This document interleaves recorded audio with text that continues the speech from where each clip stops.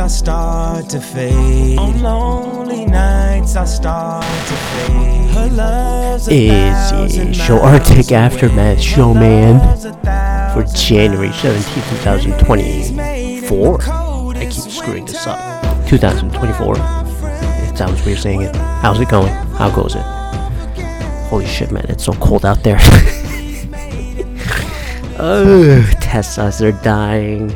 People are saying, oh my god, the robots are dead outside. And I'm like, are you serious, man? Like, it's so cold that the electric vehicles are frozen. You can't charge, do any of that shit. And I'm just like, man. And then we were supposed to save the environment using these cars. But I digress, because I know all the people out of the woodworks are going to come out and be like, I told you, man, this shit isn't going to help the environment, blah, blah, blah. Not realizing the fact that shit already is bad. That the climate has been going extreme. Whatever we projected back in 2000s, late 90s is happening right now. Believe it or not, it's been 25 years since like all these things been talked about. Quarter century or even half century since we started broaching the subject and talked about it. And over half century, we have done nothing significant that would have prevented this or, slow this down or any of that. And here we are, and people are just like, shrug it off and be like, it's nothing. Maybe we're all a bunch of animals and this is where we're supposed to die.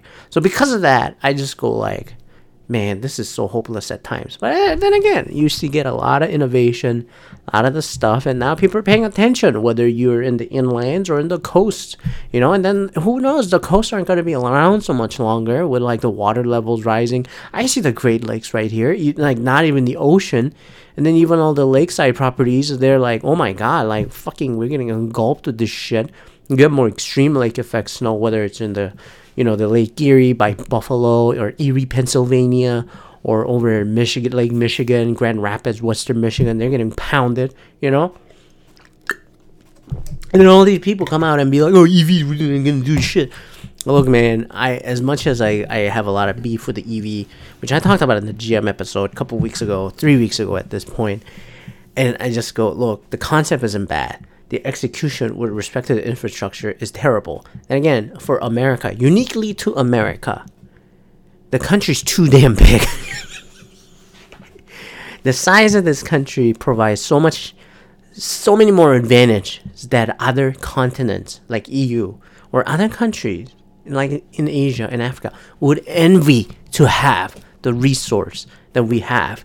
But yet, like, it's such a big country, the size that's like China big, with like the third of the population of China, that you're just like, I mean, it just go like, you can't wrangle everybody while trying to keep everybody's freedom and innovation and free thinking to go along.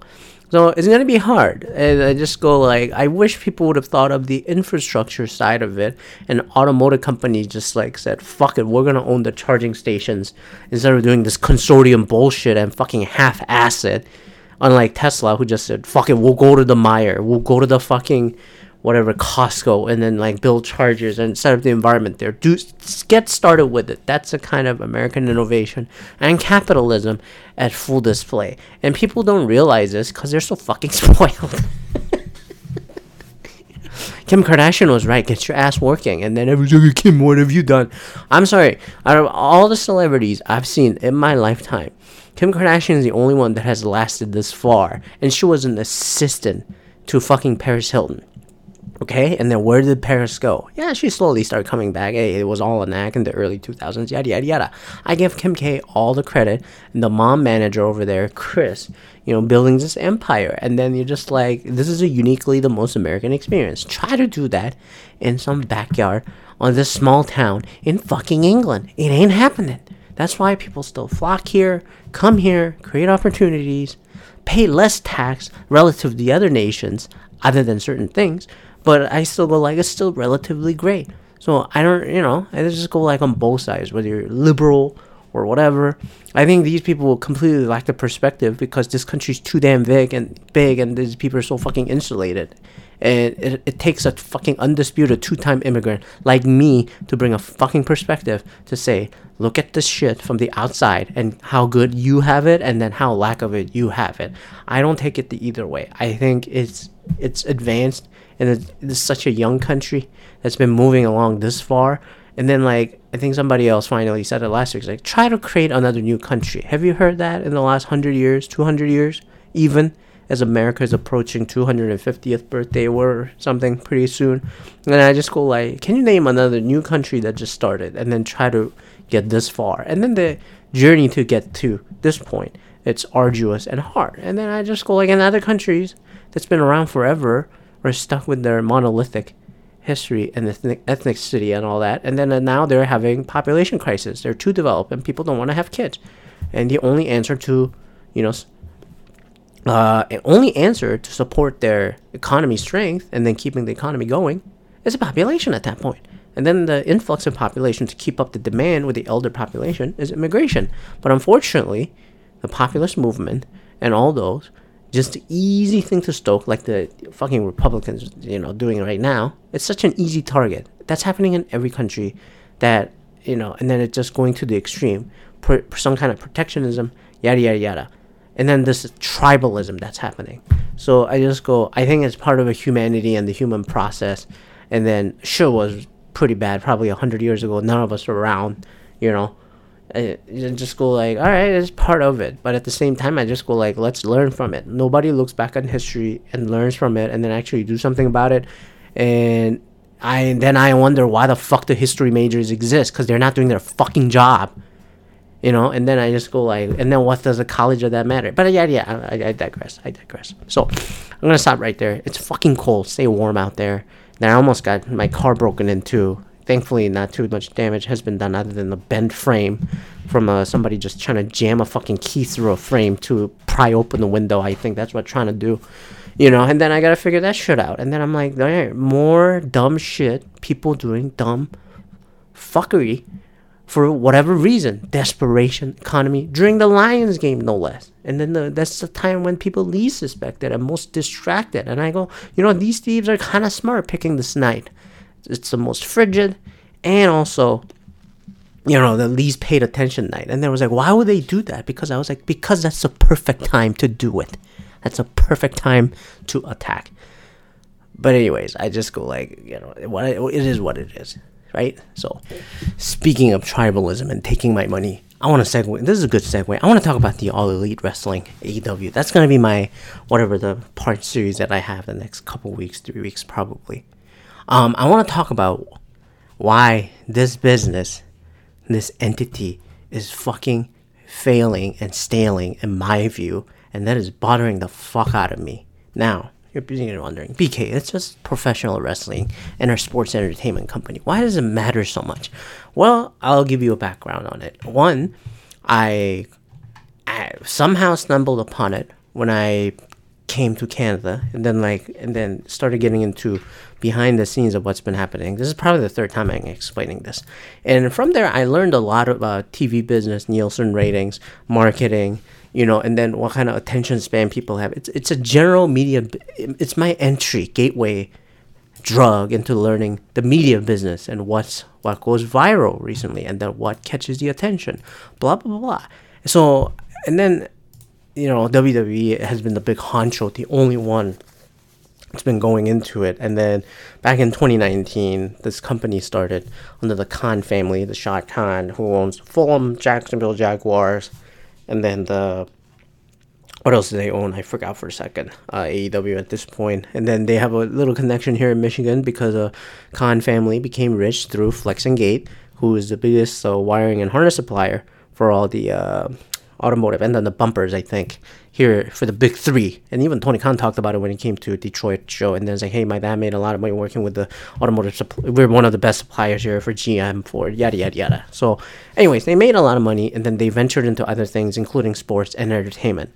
Now, and then just getting into it, looking at it, I just go like, hey, from learning from business and economy side of things, I think this industry and a company like this has been a very interesting case study and a fandom that I got to follow. And then how the TV business is done, what matters, the quarterly, the audience, what attracts, what keeps the audience sustained, and what's the lead in, what's the TV overrun look like, how these things are getting produced, camera angles, all aspects. And then just the logistics of it, how things happen, being a touring entity entertainment and then it's a weekly TV show. It's very fascinating. And I just said, this is a very interesting case study. And I became a fan, and frankly speaking, spent, I think, good amount of money in it. So, and now as this company is going into its last year, the TV deal that they signed 5 years ago at this point, and I want to talk about its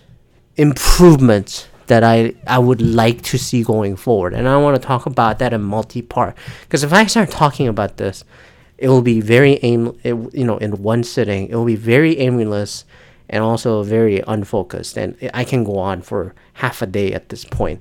From a business standpoint and a fan perspective, what's lacking, and then how it's like how it could be better.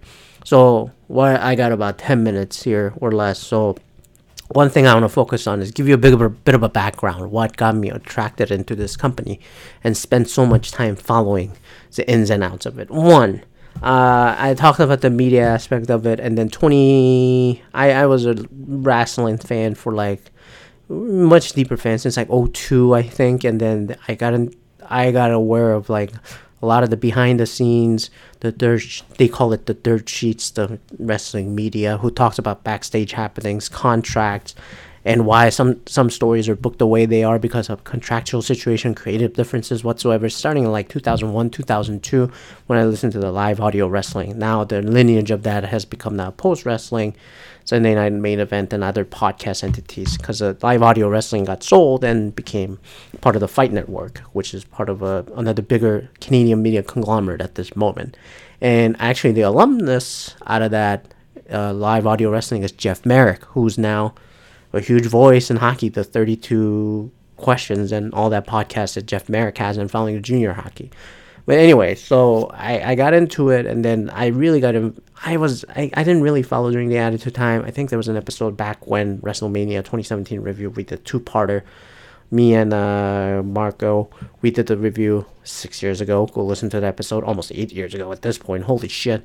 And then and I was very deep in it, 04 to like 07.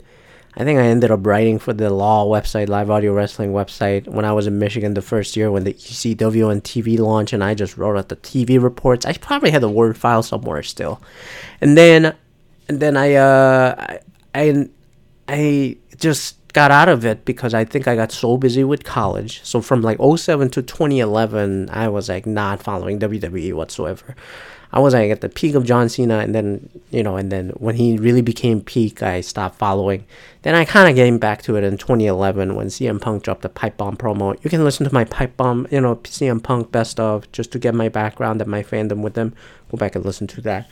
And then I fell out of it, and then I kind of came back in 2016. I don't know how, but that's when the internet, independent wrestling, and then internet-based YouTube wrestling started getting big, and then I got back into it. And then the Young Bucks, the Bullet Club, got even bigger through the merch.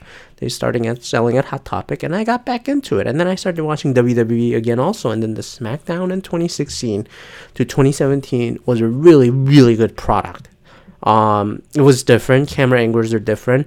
Dialogues are different. It felt fresh. It didn't feel like what I was watching in the 2000s and early 2010s. And then 2018, 2019, it got really bad. The WWE, that was the only answer. And other alternative products weren't at the level and the scale of WWE, obviously, for a company that has built for 40 years or even longer. If you go back to the history of professional wrestling in the States.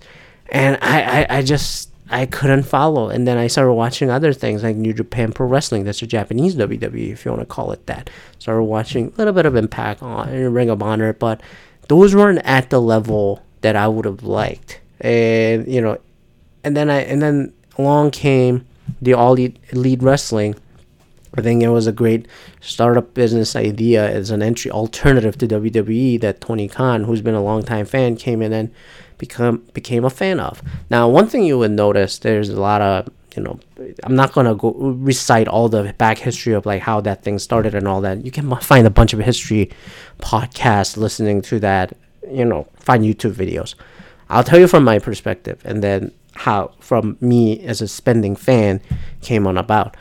I will say that I think with the economy, especially after the downturn in 2008, a lot of people, especially people in my age group, the 18 to 34. Now I'm out of the 18 to 34. So 18 to 49 over the last 5 years, I would say, has more, dispensable earnings and more, money to spend. As evidenced, especially since the pandemic, for whatever reason, more money to spend on stuff like NFT, very risky assets such as, blockchain and whatnot. And then also, people spend so much fucking money on these OnlyFans and Twitch streamers that I just go like, where the fuck did you make money to give this money? Were you just hoarding this money, not doing anything? And, and then there are many things that people can choose and pay money for to buy shit from. And wrestling, for me, and along with I guess, a few million others, became that thing. And I was like, I'm always for spending money for an alternative business that would support the overall industry as a whole. Therefore, I got into buying the t-shirts properly from the, pro wrestling tees. I didn't like fucking pirate like some people did, unless I really didn't have access to get it. So AEW and everything, I bought from day one. I watched every TV show every week starting in 2019 until, last fall, I would say. So I spent a lot of money. I bought every single Bleacher Report pay-per-view. I didn't buy the Fight Plus, use a VPN to get the $9.99 a month monthly. I paid $52.99. That includes a 6% sales tax here in Michigan. Buy every single pay-per-view since 2019 when they started until December for the World's End last year. I just stopped. Because, one, I am still catching up on 2 pay-per-views as of now. I wrote this to the survey that AEW has, the ringleaders. But also, I just felt this general fatigue. I spent a lot of money. 2023 was the most number of AEW events I've been to in person in 4 different cities. San Francisco, Cow Palace, Detroit for the second time when they visited for last year's Loop, Toronto for the Collision show just before the Forbidden Door in June, and out of the blue, just with Colleen, to Toledo, Ohio. So I've been at 4 different venues watching 4 AEW TV tapings. So I spend my money. I'm a traveling fan, and I visited. So, and then I got how many number of t-shirts that I got, but obviously I will say that my spending in the merch side of it, definitely went down compared to 2018, 2019, 2020. 2021, it went down. It just did. And I don't think I'm the only one who feels this way, especially if you were there from the beginning. So I bought every single pay-per-view. I bought good amount of merch from AEW, Shop AEW, which is also Pro Wrestling Tees, and also 4 events. And then how many did I go in 2022? One in Detroit. Did I go elsewhere? I'm going to try to remember because they only came back from touring after 2019 in mid-2021. So 2022 was a real full year that AEW became a touring gig after the COVID pandemic, and you couldn't really go to an event place to see it. So, but I'm also noticing, you know what, take this as a preview and my background on it before I dive into it next week. I am really tired of the product. I'm really jaded. I don't feel that the product is growing. If I want to introduce and get people to go with, like I did 2 years ago or last year, I don't think the enthusiasm is there from a casual standpoint or whatever. I only went to the Toledo event because Colleen, my fiance, who's not a wrestling fan whatsoever, was genuinely curious. And we're just like, we had nothing to do after doing our engagement photo shoot. It's like, do you want to go? And I said, sure. And I saw a bunch of tickets open and nobody was buying the tickets. So we ended up going. And then it was like, we had a good time. But I was like, when I was trying to explain what was going on storyline-wise and all that, especially somebody casual just jumping in and try to catch this like weekly TV event, it was very hard to do it because, one, I didn't feel enthused to explain it like I did even 2 years ago. And number two, I just go like, none of this really adds up compared to other reality shows or something. And I just go like, so what are you? We want to be sport based. We want to be entertainment based. We want to compete as an alternative to WWE. But you want to focus on your fans, who have a lot of dispensable spending to do this. And WWE just got better. And then I think I don't go to WWE events or try not to. I don't have time to watch all their hours either. So I'll read the reports or listen to podcast reviews.